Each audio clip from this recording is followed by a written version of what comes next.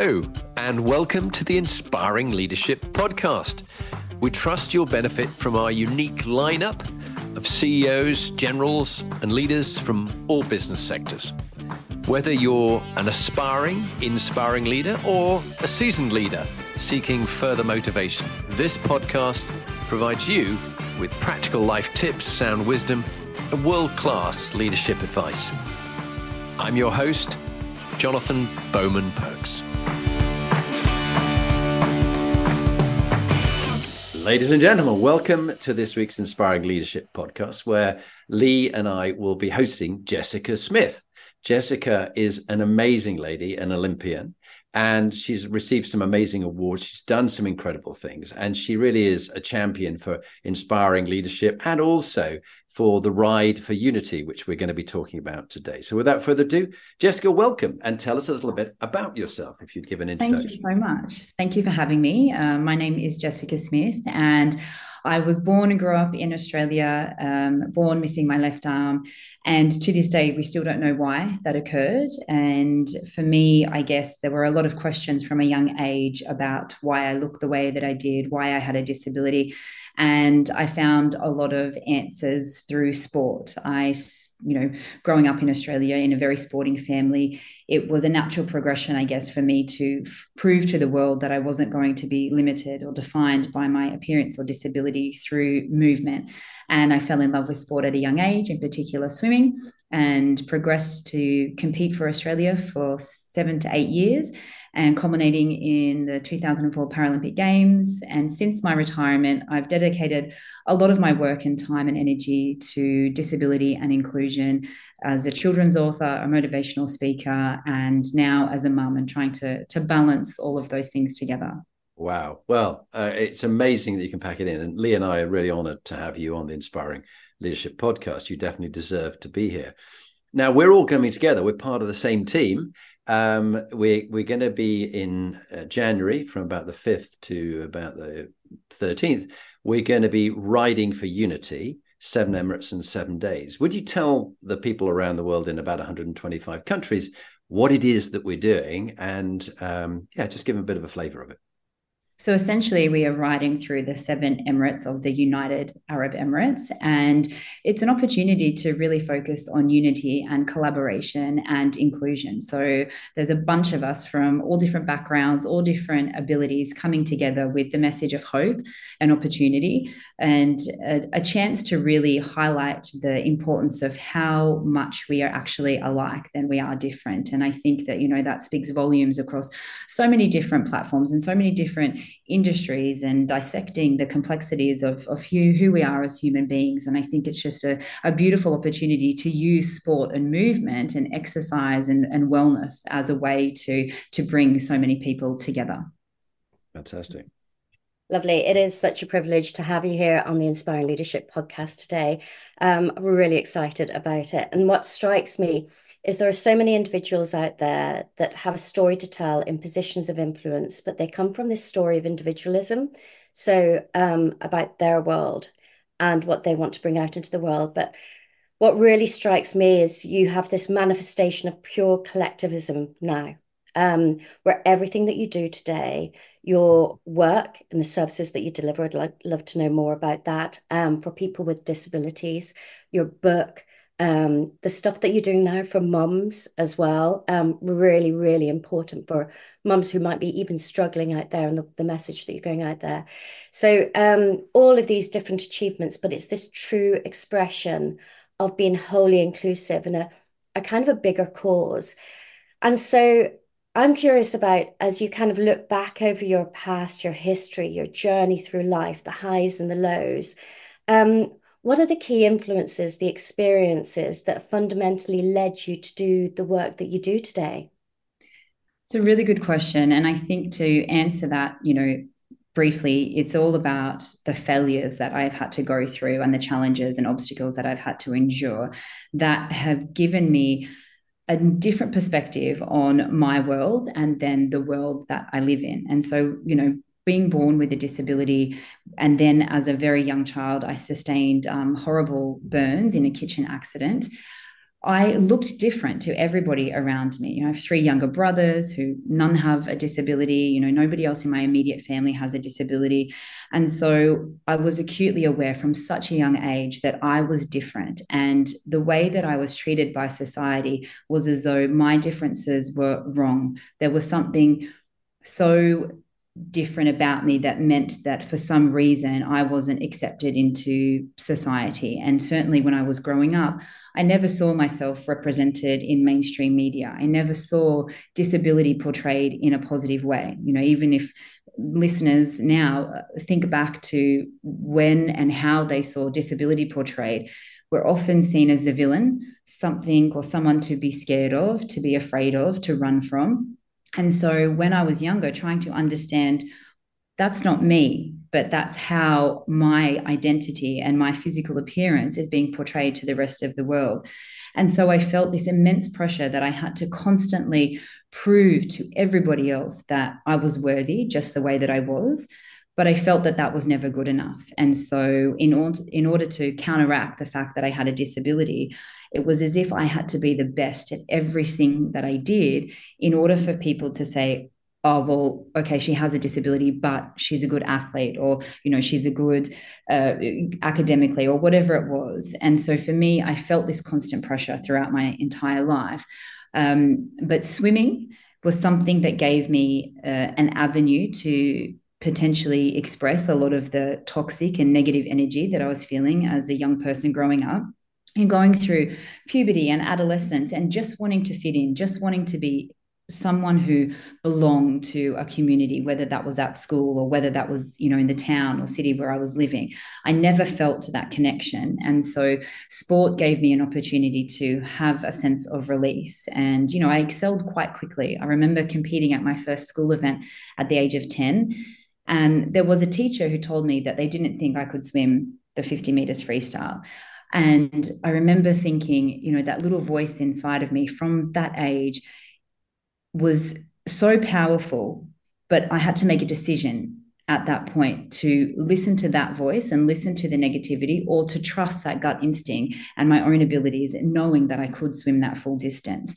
And thankfully I did. I dove in, and when I finished and turned around, I realized that I had won, and I had beaten all the girls and all the boys with two hands.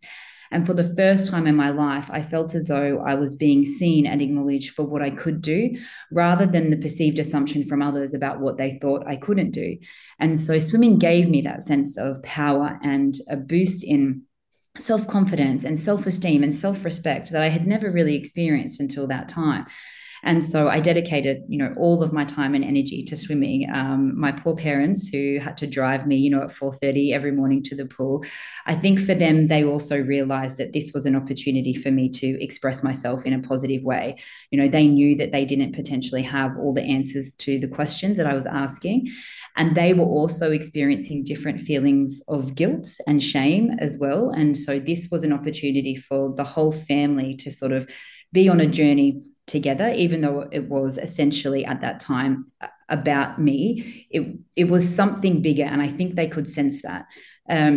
But throughout that time, I lost so many more races than I ever won, and there was a lot more failure than I think people realize. So I competed for Australia from the age of 13 to 21, and throughout that time, I was still struggling with body image and wanting to be the perfect person that fit the stereotypical mold of what a young woman is supposed to look like. And because I didn't, I internalized a lot of that pressure, which, resulted in eating disorders, anorexia and bulimia throughout the peak of my swimming career.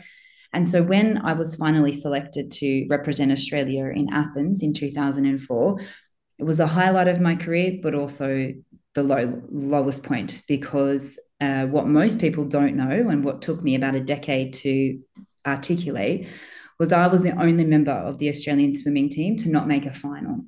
And I should have medalled in 3 individual events and the relay.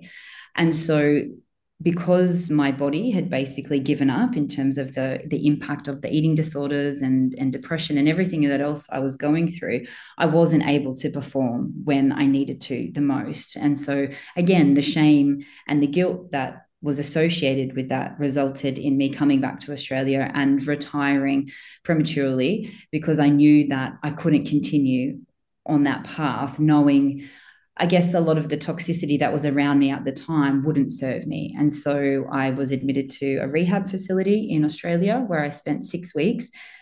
But that was rock bottom, but also, as many people would, say when they talk about the sort of a big recovery journey, because I had to let go of everything that I knew. I had to walk away from my swimming career. Everything that had given me that sense of self and sense of purpose had now crumbled into a million pieces. And I had to find enough resilience to trust that the next step would unfold.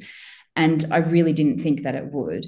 But I don't know what it was. I feel that I was born with some innate ability to push a little bit further, because there were many times when I thought of giving up, because if I didn't have swimming, if I didn't have that as my identity, I didn't want to be just a girl with a disability. I didn't want to be in that community. I didn't want that to define me or for what people associated with me, because I knew I was so much more. And that's not to take away from disability or anyone living with a disability. It says more about where society was at. And at the time when I was growing up, we looked at disability very much through a medical lens rather than a social perspective.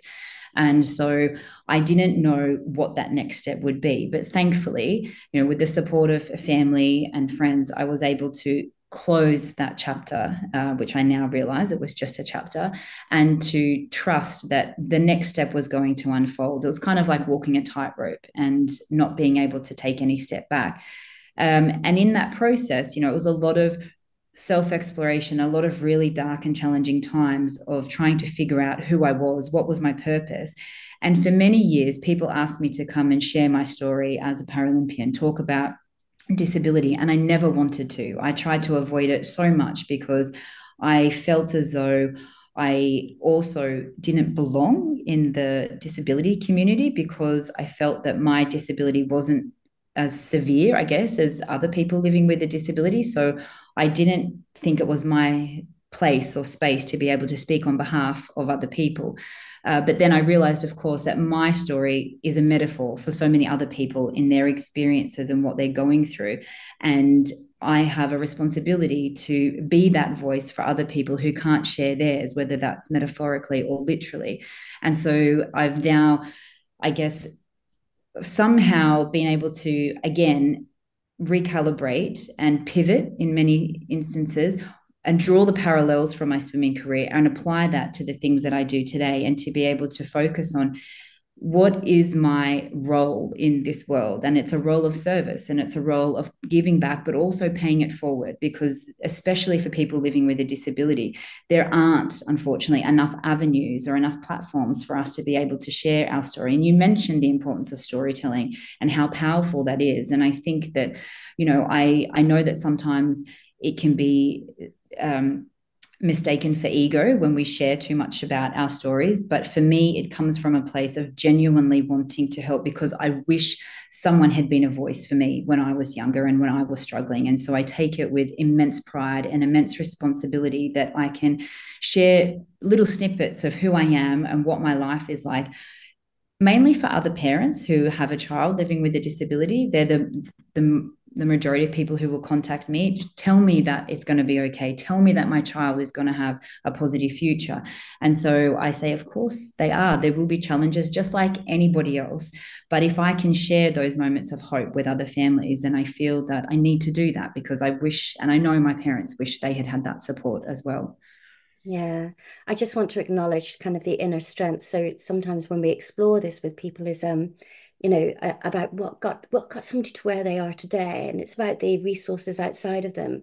But what really struck me in your description there was just actually how you had to draw from within. It's not that you didn't have to go to the dark side. You've been there so many different times, but what you just kind of you had to dig deep in to kind of get from yourself that resourcefulness from yourself in order to kind of show your best true self to the world. And I think the world is going to be a better place for it. It is a better place for it. So real privilege to have you here.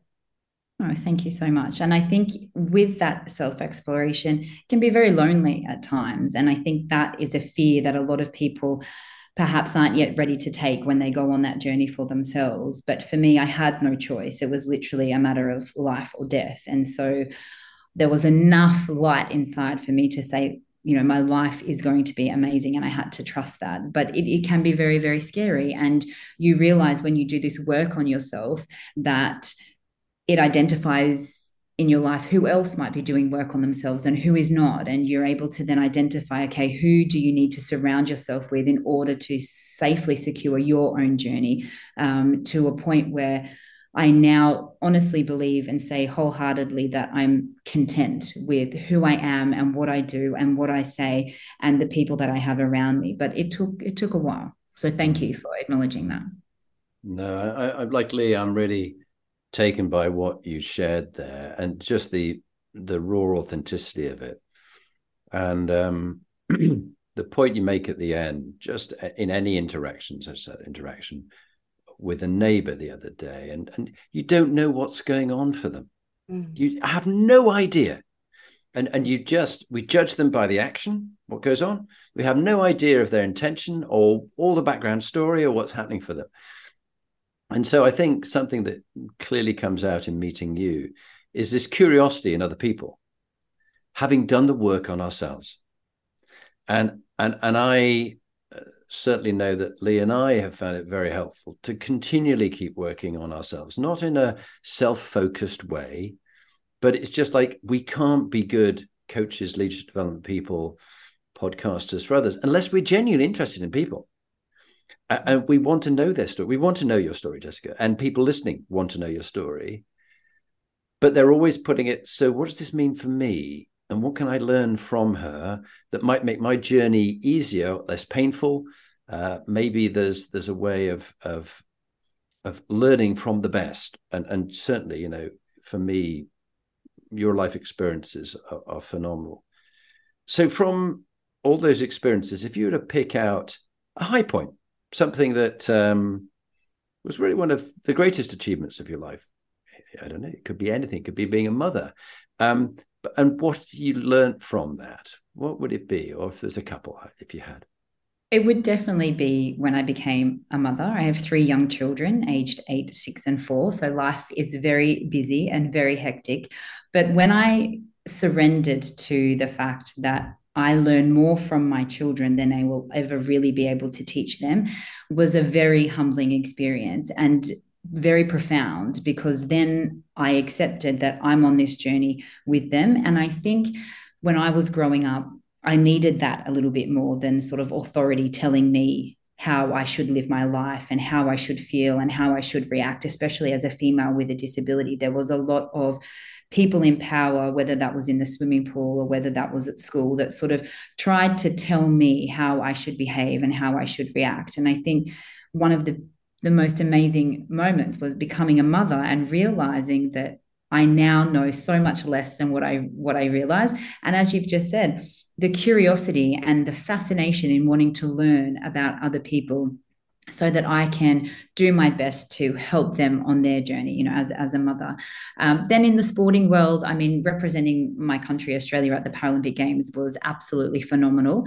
But the highlight when it comes to awards was when I received the OAM, which is the Order of Australia medal. It was one of the highest accolades given to an Australian. And that was for 2 things. That was to service to the community and commitment to sport. And I realized then that it was just validation for everything that I had been doing. However, it was motivation to keep going, knowing that I'm on the right track. And so I've been very fortunate to have, that the sporting accolades and then the personal life achievements of being a mum is certainly very, very exciting.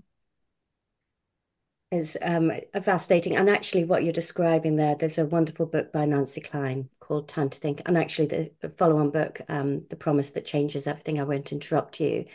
And in a world almost like where we're asserting our own opinions, assaulting other people's opinions and thoughts, and actually to create this space for other people to think, no matter what generation they are, no matter what differences that they bring, and to encourage that and to invite it and to pay attention is just so powerful. We learn so much.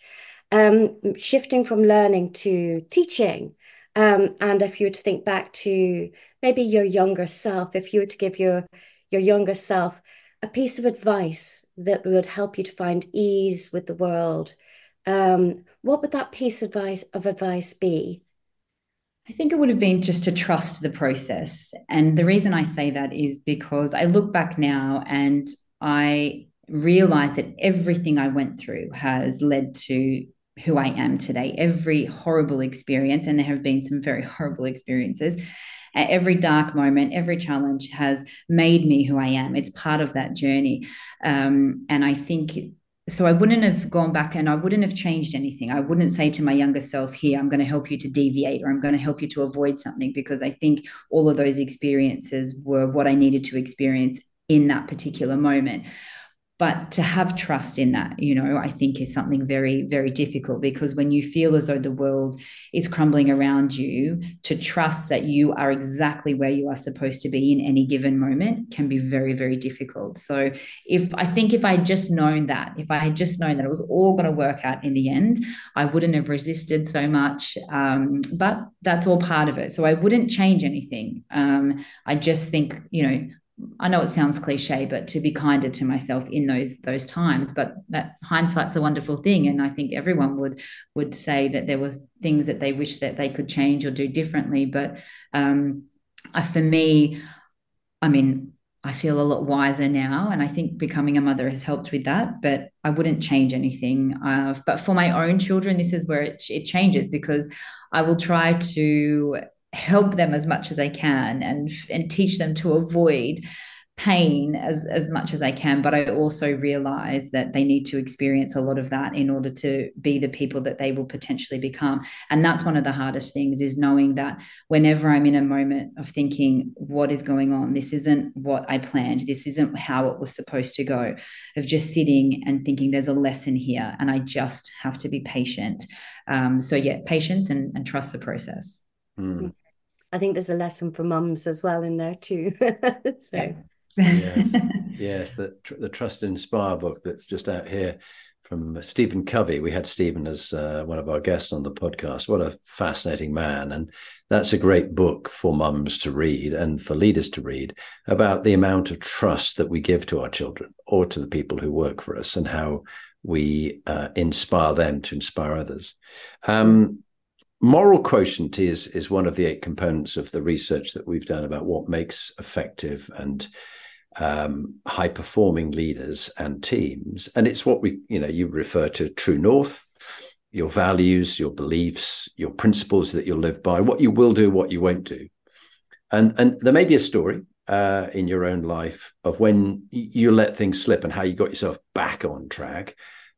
And with that, I'd love you to hear a bit of advice to others when they're trying to bring themselves back onto a clear, true north and not slipping off it. So what's your story about when things slipped and how you brought yourself back onto true north? Well, I'm very focused on being goal oriented and having that growth mindset. And so if I, do this as often as I can with setting what the main goal is, and then setting smaller goals to help me achieve that bigger goal, whatever it might be, whether that's personally, financially, professionally. But it can be very easy to be persuade a different way or to deviate because of other things that are happening. So for me, I don't think it's anything new that, people listening wouldn't have heard of before, but taking the moment to actually come back and say, well, what was it that I was hoping to achieve, and work my way back, and where am I now? Because I think that, a lot of this information we've heard before, we've read in books, we've listened to on podcasts. It's not new, but we don't take the time to actually sit down and do it. And so being able to allocate time every week, every month, to go back and to recalibrate and say, okay, what was it that we said we were going to try to achieve? Where are we on that journey? Because obviously we all know that it's not linear. There's so many different things that come in and wreak havoc and play effect. So we have to take time out on a continual basis to put ourselves back in that situation and say, okay, what was it that I said I was planning to achieve. And where am I now? And am I on that right track? If not, it's okay to change. It's okay to make a decision that I didn't think I would have to when I initially set out on achieving this goal. And I think for a lot of people, we put so much pressure on ourselves that that goal setting and that achievement toward that goal needs to be linear, and it's not. It never is. So taking the time and prioritizing it, putting it in the calendar, putting it in the diary to say, this is time where I take a little bit of, moments out to think about what's that next step and how can I be supported in that next step. And if it means changing the people around us, or if it means changing some of those smaller goals that we thought were steps towards that bigger goal, then we have to have the courage to be able to do that. But often we're too fearful because we haven't allowed enough time for us to go back and have a look at that. We're so busy in our day-to-day lives. There's so many other excuses. So we keep plowing forward. We burn ourselves out because we think, no, we just need to have our eyes set on that fixated end goal. But the problem is, if we don't achieve all the little things in the meantime, we get to a point where we're like, this isn't working. This isn't what I thought it was going to be. And if you don't have time allocated to sitting down and going through that, it becomes so overwhelming. We walk away. We failed. We haven't achieved what we were supposed to achieve. But if we prioritize those moments out, it allows us that sense to breathe and go, actually, I am on course. It's potentially not the course I thought I was going to be on, but I am still going in that right direction. Great wisdom and great practical advice. And it reminds us of one of our other guests. We had Harry Buddha Magar. Now, Harry, you might know, is the first double above the knee amputee from an IED in Afghanistan that blew him up to climb Mount Everest this year. But the point that he made in talking with us was that this year, that the book Into Thin Air by John Krakauer is a great read about Everest, and shocking because about 9 people die in the whole story that he has. But Harry, this year, 17 died. 17 people trying to ascend Everest because they were so goal obsessed that they didn't stick to reviewing. The weather's changing, so at 3:00 you must turn back. No, I'm almost there. I've got another hour and I'll be on the summit. And then I've done it. No, you're only a third of the way in the journey. You've got to get back down again safely. And the weather turned and people died. And then they got to the tent and there wasn't enough oxygen and there wasn't enough food. And so the story rambles on. But I think what you've given is great advice. And Lee and I know this. She had another lady she introduced, Isabelle Santois, who's a mountain guide. This whole idea about be careful not to be so obsessed with the goal that if the circumstances change, like if the situation changes, said Churchill, I change my opinion. What do you do? And so I think that's a good reminder. I don't know what you would say about Isabelle, Lee, and when you interviewed her. Oh, only just that she's another powerhouse of a woman. That she's so tiny and in physique, and yet giant in terms of her attitude and her determination.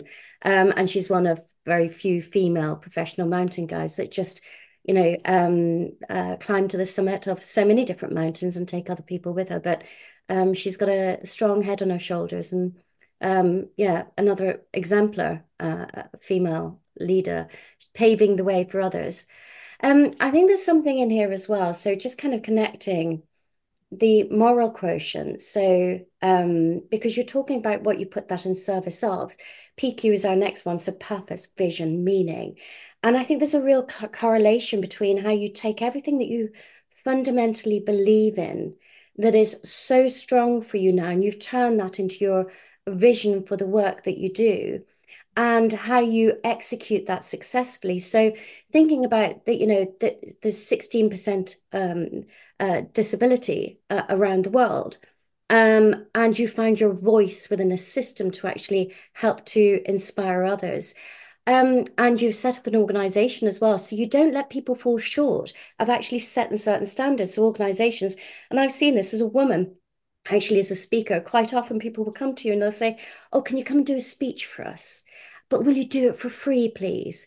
But you're actually taking everything that you fundamentally believe alongside everything that you experience, and turning that into a business that is actually helping to create change for people that actually need to share their voice, but also need to have a sense of equity and equality in areas that really, really matter, and giving them the confidence to do that. So talk to us a little bit about what your strategy, your vision is, and your work that you do today.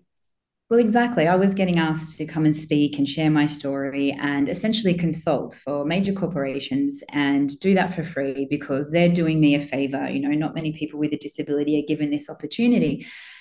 And at the beginning, I would say yes because that's what I believed as well. You know, I should be grateful for these opportunities. No one else is giving someone with a disability a platform, so go and do it for free. And then I realized that my self-worth is very valuable and very important. And it's not that I was just sharing my story. I had all the academic research behind that, you know, and so I realized that for me to be able to deliver something that was valuable to an audience, then I needed to value that as well. And so that was when I said, well, this is what the fee is, and this is what, you know, the cost is, and see that as an investment in your people and in your organization and your strategies and your structures and your policies. And when you phrase and use the terminology that allows people to see it from a different perspective. I'm not here for charity. I'm not here for you to feel sorry for. I'm here to help you to inspire and lead your people so that you can create better services or products for a much wider population group or community. Then you start to see the value and how much that's appreciated. And then I realized, of course, that I'm not the only person with the story. Not at all. There's so many people who have a story that needs to be told.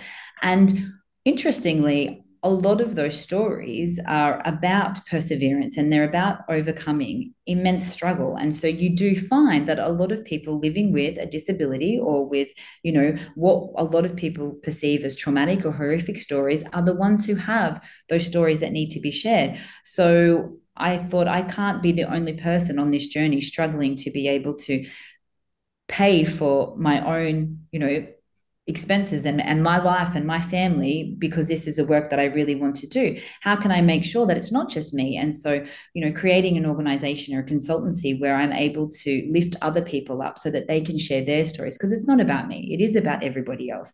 But giving them the platform to do that. And in the process, a lot of the work I now do is sort of stepping back a little bit from sharing my story, but going into organizations and doing workshops and educating around disability inclusion, and then inviting some of our speakers who live with a disability to come and share their story. And so then they're able to be part of that process.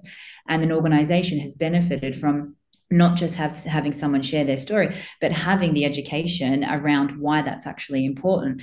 And I wanted to create it as a business, again, not a charity, not a foundation, because people need to understand the value and the worth in what we're sharing. And as you said, 16% of the population, it's a huge portion of the population. Yeah. But further to that is that the majority of people living with a disability are of working age. And so we want to be able to earn money, but we want to be able to spend that money. And so if organizations are proactively engaging with people who have a disability, I'm going to be more loyal from a customer perspective to those particular organizations. So you realize that it is, you know, a huge cycle, but the issue is being able to come in and educate around that and to lead in this discussion when we talk about equity, diversity, and inclusion, and helping people to understand that if disability isn't at the table, then you don't have inclusion or diversity at all. So, of course, there is a lot of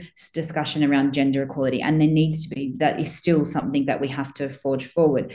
But the intersectionality that somebody like myself faces is that I am a female, but I also live with a physical disability. And so how do I help educate organizations to understand that both of those things are actually benefits for an organization, and how can I allow other people the opportunity to have that same platform? And so that's what the consultancy is around. It's around making sure that it's not just me, it's as many people as possible being able to do this.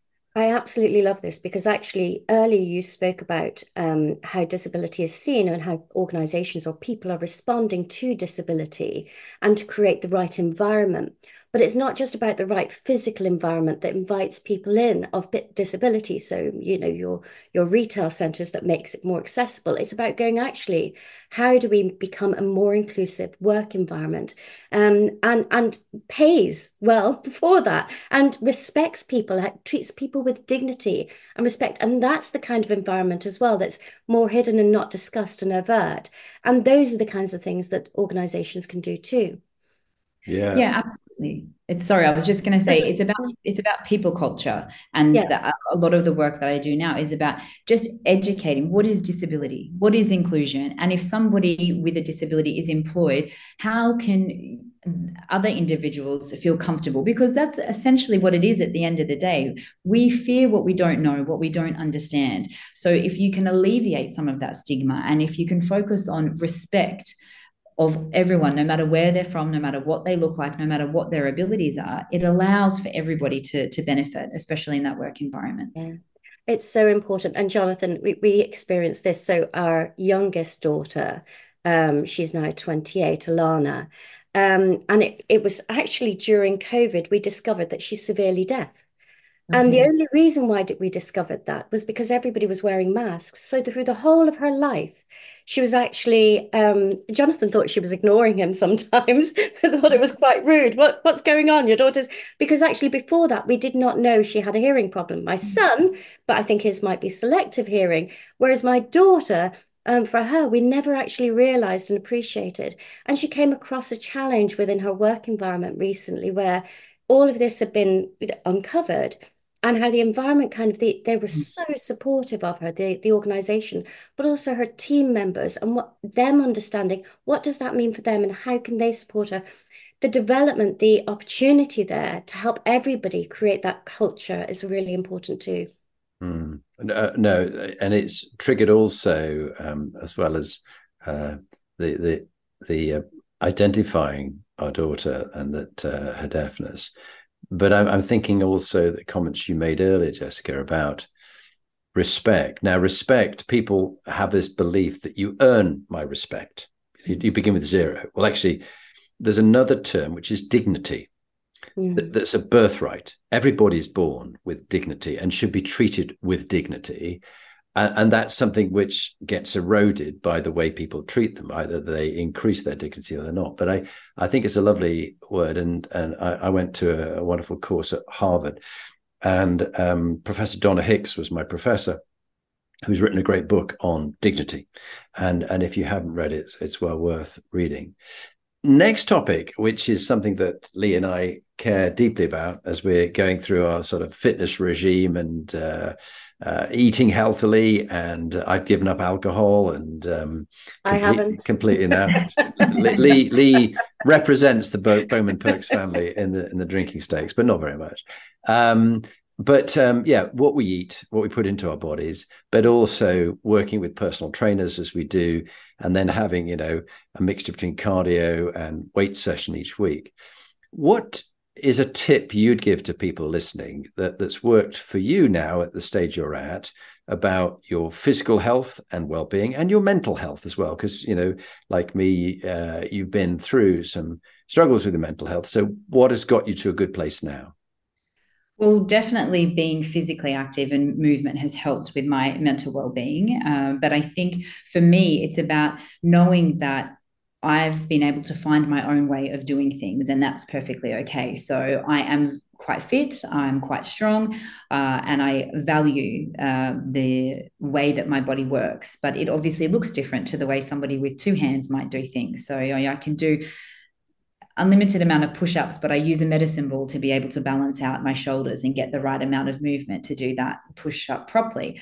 So it looks different, but it's still achieving the same outcome. And I think that, for a lot of people, that this needs to be part of the discussion, is that we don't necessarily have to do everything a certain way. We can find flexibility in our own way of doing things that are going to benefit us, because of course age and ability and all of these things come into how our body is going to react and respond to different exercises, different, physical movements. And so being able to have a little bit of compassion for ourselves to know that we can achieve and we can push our bodies to the extreme, but we might have to make some accommodations or a few adaptations in order to, achieve certain exercises or whatever it might be. So to give you an example, I've well and truly retired from my swimming career, and I had a moment last year where I thought maybe I'll run a marathon. So it was obviously like a midlife crisis. I need to tick a box. And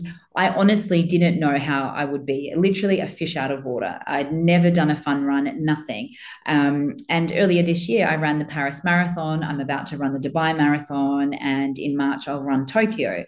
And for me, obviously, I have that athletic background and I know what it takes to push myself, but I also know what it takes to be able to sort of hold off a little bit. But what's been the most challenging, probably mentally, is knowing and accepting that I'm not the same person that I was in my late teens, early 20s, and being able to accept that, and therefore get the right treatment and recovery, all part of that training thing. I'm not invincible. None of us are. So making sure that all of those things are part of what I understand as wellness and fitness and strength.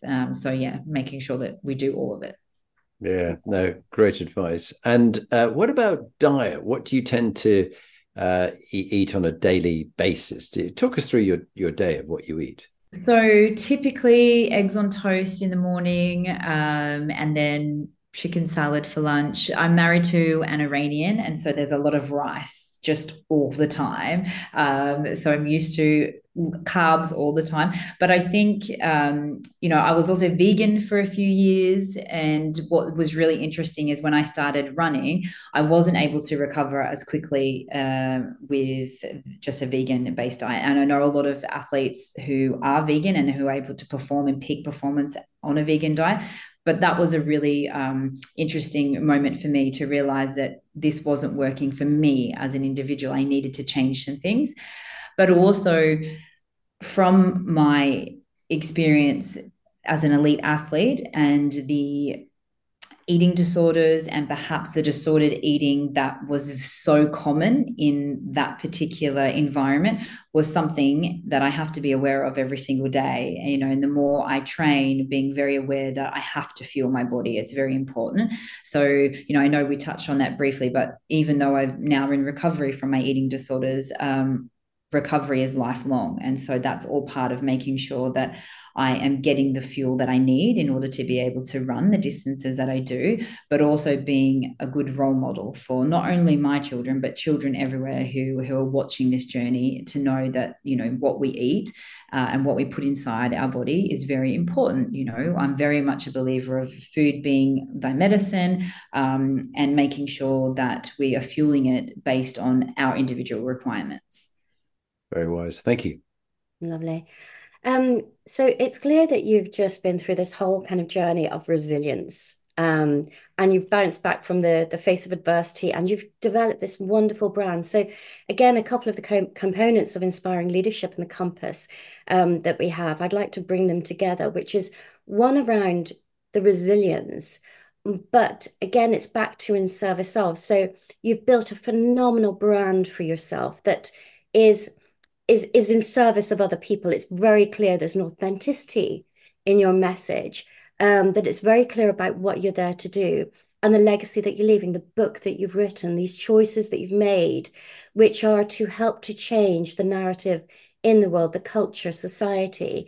And so I'd love to know a little bit more, and if you could share with our listeners about creating that brand that's so authentic, and how you can stay true to that, how you can stay resilient and focused on it. Any tips there?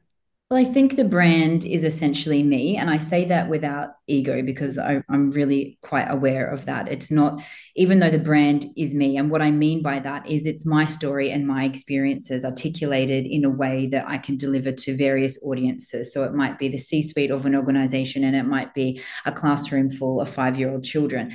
The messaging is the same. It's just told in a way that suits that particular audience, but it's my experience. And so I have to be vulnerable. I have to be authentic because people will see through it. And interestingly enough, it's often the kids that see through it, more quickly than anybody else. And so for me, that was obviously very hard, though, as well at the beginning, because any criticism, any feedback was very personal, because here I am sharing my story and putting myself out there with the idea of helping others. But at the same time, anything you say or do against that is essentially against me. However, I now realize that I can put up, I guess, a barrier between who I am when I'm on stage and who I am when I'm at home, with my husband and my children, is the same person, but also different. It's not so much that there's a alter ego, but it's just being able to know what to share, what not to share, but to be able to do that in a way that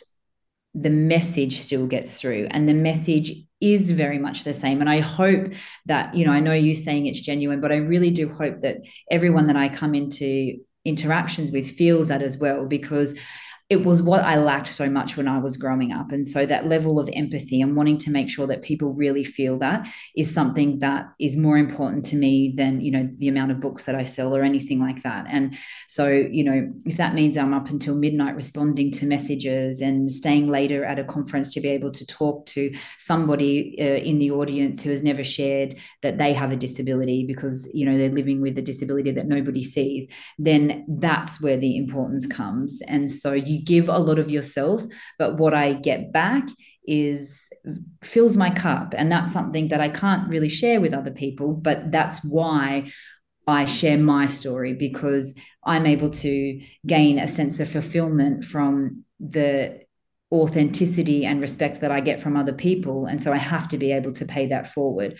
I don't know if that fully answers your question now, because I've rambled on a bit, but it's me as a brand, but the messaging stays the same. And so whether that is the books that I write or whether that's going in and giving a workshop, there will always be that personal connection, because I feel that, again, the power of storytelling is what people can connect to. It's what brings it down to a level of humanity. And I think that is really important. And often that's what's lacking when we have leaders who preach and tell us what to do, and it's coming from a level of authority. And for me, I've never responded to that sort of leadership. So it was, what did I see when I was growing up with my coaches and with my teachers and with other people in my life? What worked for me? And it was being able to have a connection that was genuine.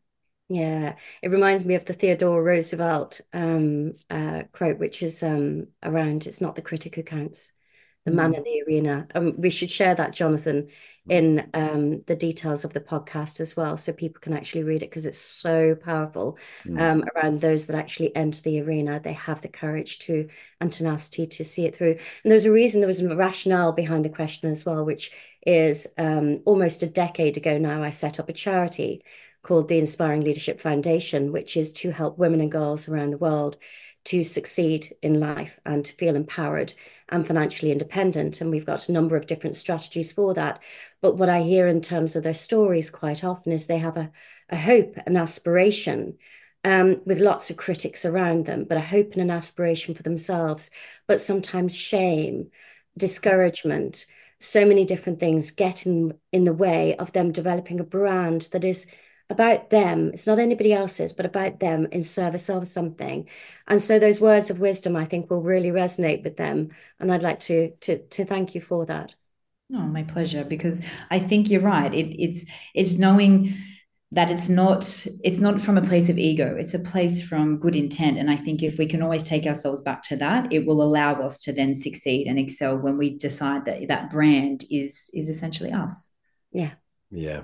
No, beautifully put, the pair of you. Thank you. And it just really let me thinking about quite a lot of what you've just both been speaking about. You've just come back from COP. I mean, you're in the UAE, but you've been at COP. The next topic is legacy. And of course, COP is all about a legacy for our children, that hopefully the world is still here and we haven't used it all up. My first question is, what would you like your legacy to be? And my second one is, what did you take away from attending COP? My legacy, I hope, from a physical or tangible standpoint, is my children's books, which are essentially a series of 3 stories about a little girl with one arm on her first day at school, her first swimming race, and when she joins a band. So stories that everyone can relate to, but it was a resource that I wanted to put out into the world that allowed children and parents to start a conversation about some complex topics. So I hope that that is a conversation that will continue for a long time.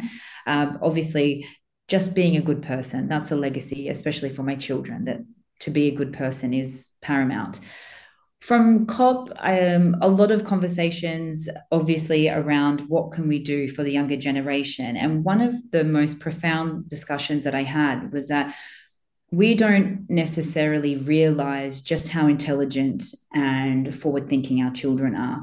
And perhaps it's slightly arrogant of us to think that we need to help them to understand what the future will be like, because they're actually already paving that way for themselves and for us. A lot of them understand exactly what's going on, and they're angry, and they're frustrated. So instead of trying to teach them about sustainability, perhaps where we are best fit to serve our children is to help them to deal with the emotions around that, because we've kind of put them in this situation. So a lot of what I took was not so much, dissecting the complexities of sustainability and across all industries, what does that actually mean, but how can we help nurture our children to still have that understanding of humanity and empathy, so that they continue to empower one another and essentially not turn on each other when times are going to get very difficult. Thank you. So there's an expression, don't work with dogs or children. Now, clearly we do need to work with children based on that message. But for the listeners that can't see at the moment, my dog has jumped up into my arms and started to growl at something, I don't know what. So certainly, hopefully not me. But anyway, I'm going to attempt to ask this next question, which is, as you think about this amazing ride for unity that we're going on to, what is it that you're hoping to contribute during that ride, and also the events around the ride itself as well? So just to be together and to collaborate, and that sense of camaraderie, I think, in the team of people who have been selected to ride, I feel very honored and very privileged to be on this journey with everybody else. But as a collective, I think, what we will be able to bring to the community of the UAE, our different stories, our different perspectives and backgrounds. And of course, for me, the opportunity to go into various schools around the UAE and read some of my stories and share my own personal journey, I think will it's something that I can hopefully add to the younger generations. My riding isn't very fantastic, but I will be there to support everybody else and sort of, hopefully they'll sweep me up in the peloton and help me to conquer a lot of those kilometers. But it's that sense of togetherness and hope and an opportunity, like I was saying at the beginning.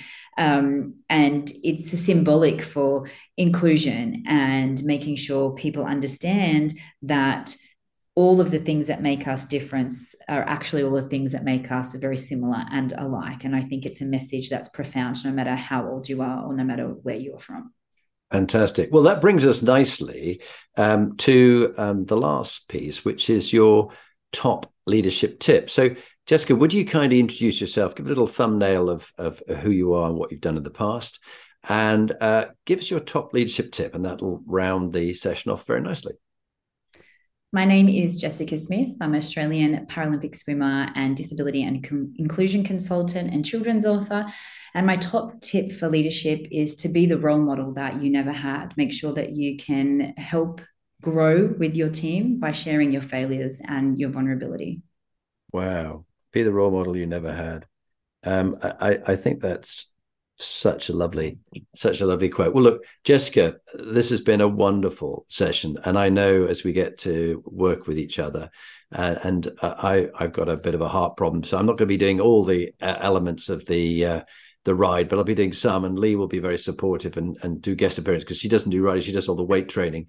Okay. So we're not in a strong position for bike riding at all. That's right. But the lovely thing is, as you say, there's going to be workshops, there's going to be events, we're going to be in schools, we're going to be in universities, we're going to be looking at replanting of mangrove swamps and what can be done on the seabed. about sustainability. There's such a range of different things, but this message of riding for unity in the UAE, and that it can be done in other countries as well. This is the first of what I think can be achieved. So thank you for your contributions, and thank you for being on the Inspiring Leadership Podcast. Thank you so much for having me. Thank you, Jessica.